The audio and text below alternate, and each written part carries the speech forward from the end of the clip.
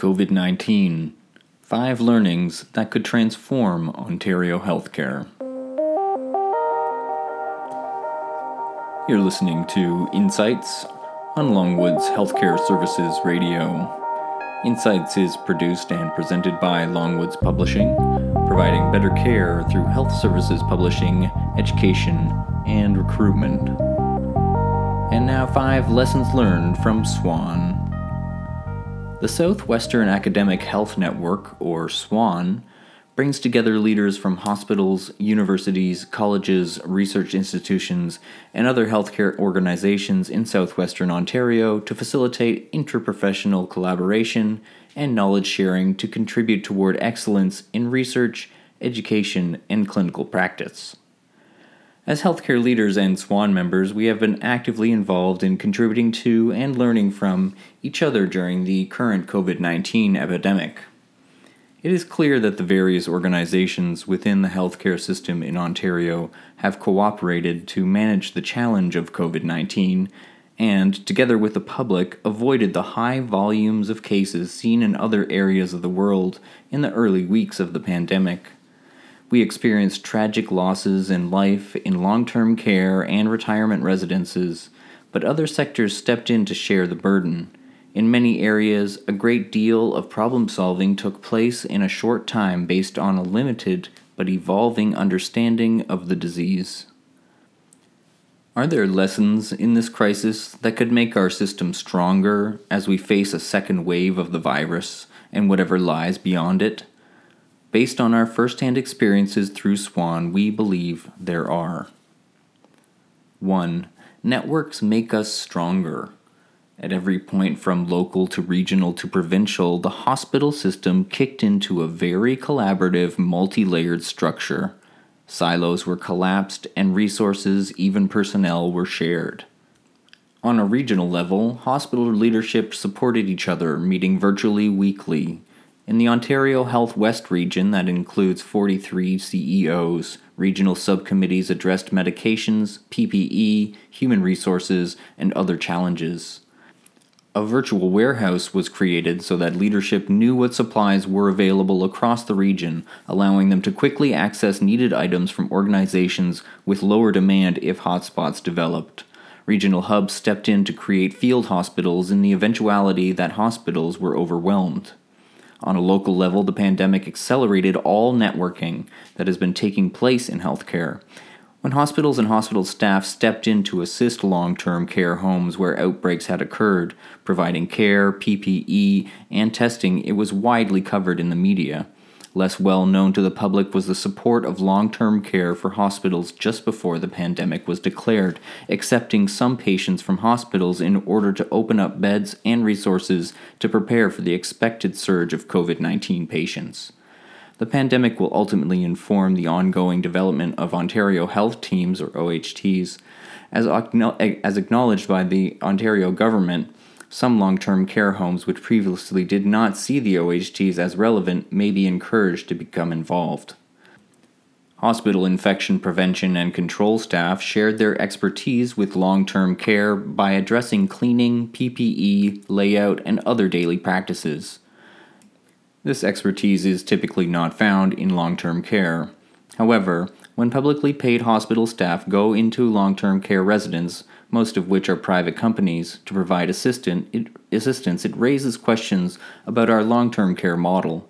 Conversely, if long-term care homes had access to hospital-level infection prevention and control, would this lessen future influenza outbreaks? And how would that affect annual flu surges in acute care?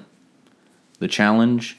When silos break down between organizations, roles, and responsibilities must be defined, a potentially challenging task during a crisis. 2. Distinguish what is vital, elective, and unnecessary. As hospitals and primary care slowly open up non-urgent services, it may take 12 to 18 months to catch up with tests, surgeries, and procedures postponed during the COVID-19 shutdown.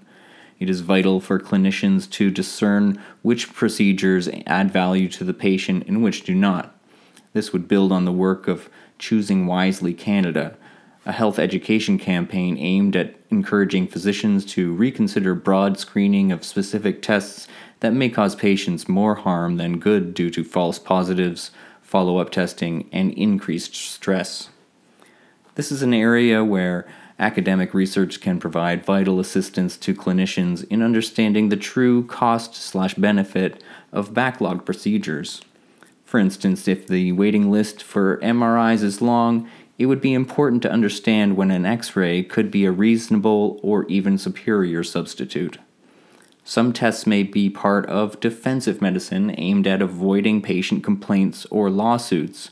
MRIs are seen by many patients as providing more acute diagnostics. It is therefore important to provide patients and physicians with data demonstrating its validity for patients.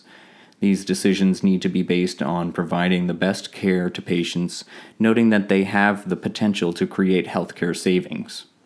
In a similar way, it would be enormously helpful to have research to better understand when virtual or in-person patient-physician appointments are appropriate. During this pandemic, virtual care has been used to reduce the risk of transmitting the coronavirus and preserve PPEs.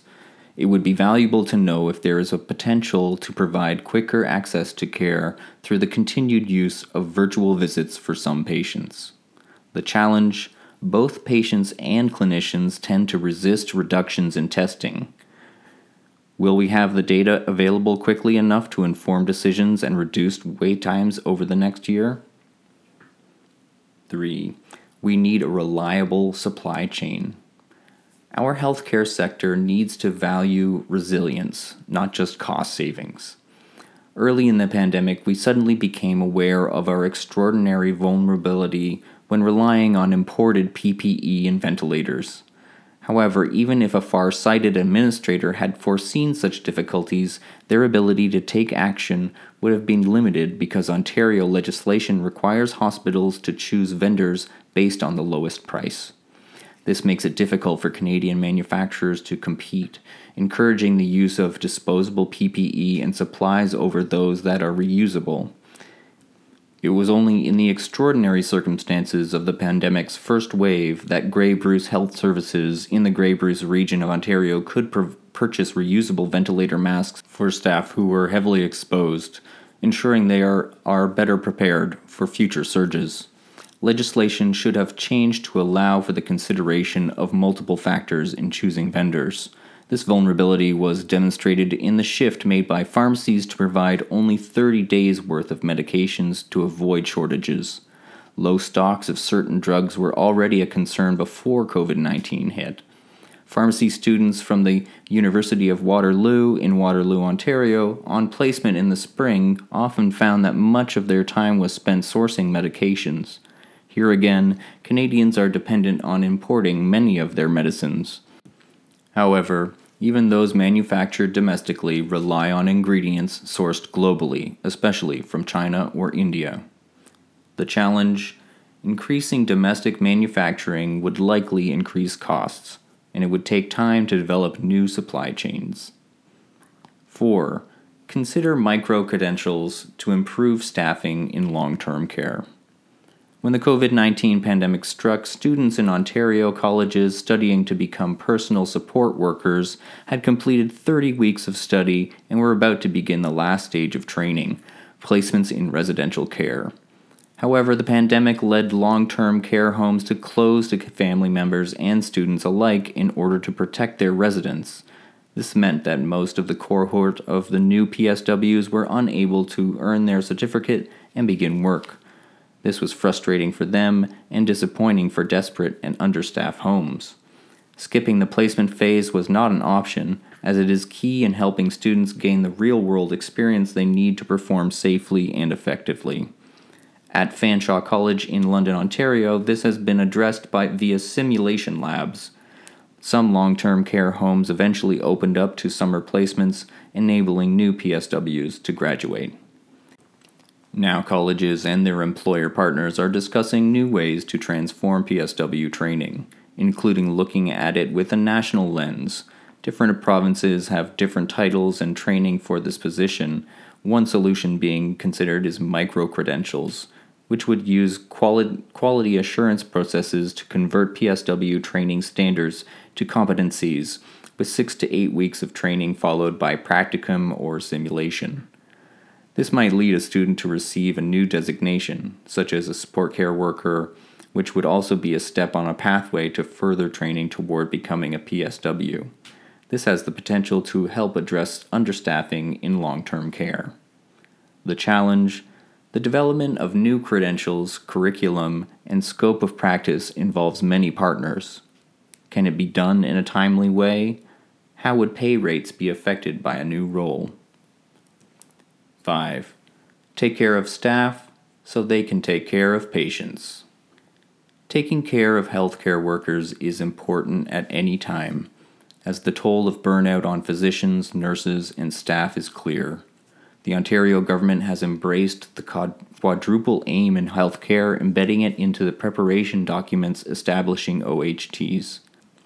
The quadruple aim states that improving the experience of clinicians is necessary in order to improve patient health outcomes and experience, and reduce costs. During the long hours and uncertainty of the first wave of the pandemic, health professionals had little evidence to base their actions on, and images of the overwhelmed hospitals in Italy and New York were ever present. The stress on physicians and staff was enormous at work, and they feared bringing the disease home to their families. Blue Water Health in Sarnia, Ontario put in place a resiliency support system with staff from the mental health unit walking the COVID-19 unit to identify and assist staff members who were struggling. Otherwise, some of these workers had no one to turn to. They did not want to burden their already worried family members and may not have felt safe sharing their struggles and vulnerability with colleagues. Blue Water Health already had an established culture of kindness employee council, and it partnered with the Wellness Committee to bring treats, drinks, and donated meals to staff working long hours and sometimes living apart from their families. It is important to recognize that individuals respond to stress in different ways. This may be heightened because of the challenges rising from their home life, such as living with vulnerable family members or schooling young children at home. Therefore, it is important that healthcare leaders avoid and discourage vilifying employees who seem overly cautious or cavalier. It is vital that leaders act with kindness, listen to and address concerns, and offer flexibility whenever possible. Healthcare workers demonstrated their own flexibility during the pandemic. The normal rules of engagement, including collective agreements, were suspended, enabling a nimbleness that healthcare leaders do not usually demonstrate. Physicians and staff showed willingness to take on new ways of working, in the short term at least, in order to do what was best for their patients and colleagues. The reality is that stress on healthcare professionals will not end with the pandemic. We will face long wait lists for all procedures along with frustrated patients and families. Continuing to support employees will be important in helping them meet these challenges. The challenge: it is hard to measure the effectiveness of this mental health support. While healthcare organizations prepare for many more months of the ongoing pandemic, knowledge sharing is vital, and the members of SWAN will continue to support one another. When we eventually emerge from the pandemic, the challenges facing our healthcare system will be emphasized, and we will rely on each other to find effective solutions to long wait lists, among others. We believe these 5 lessons learned from the COVID-19 pandemic offer a promising place to start. Our thanks to SWAN for providing this insight. It was written by Gary Sims, Mike LePaine, Dave Edwards, and Pam McLaughlin. For the full author credentials, text, and references of this insight, please visit us at longwoods.com/insights. I'm Eric Hart. Thanks for listening.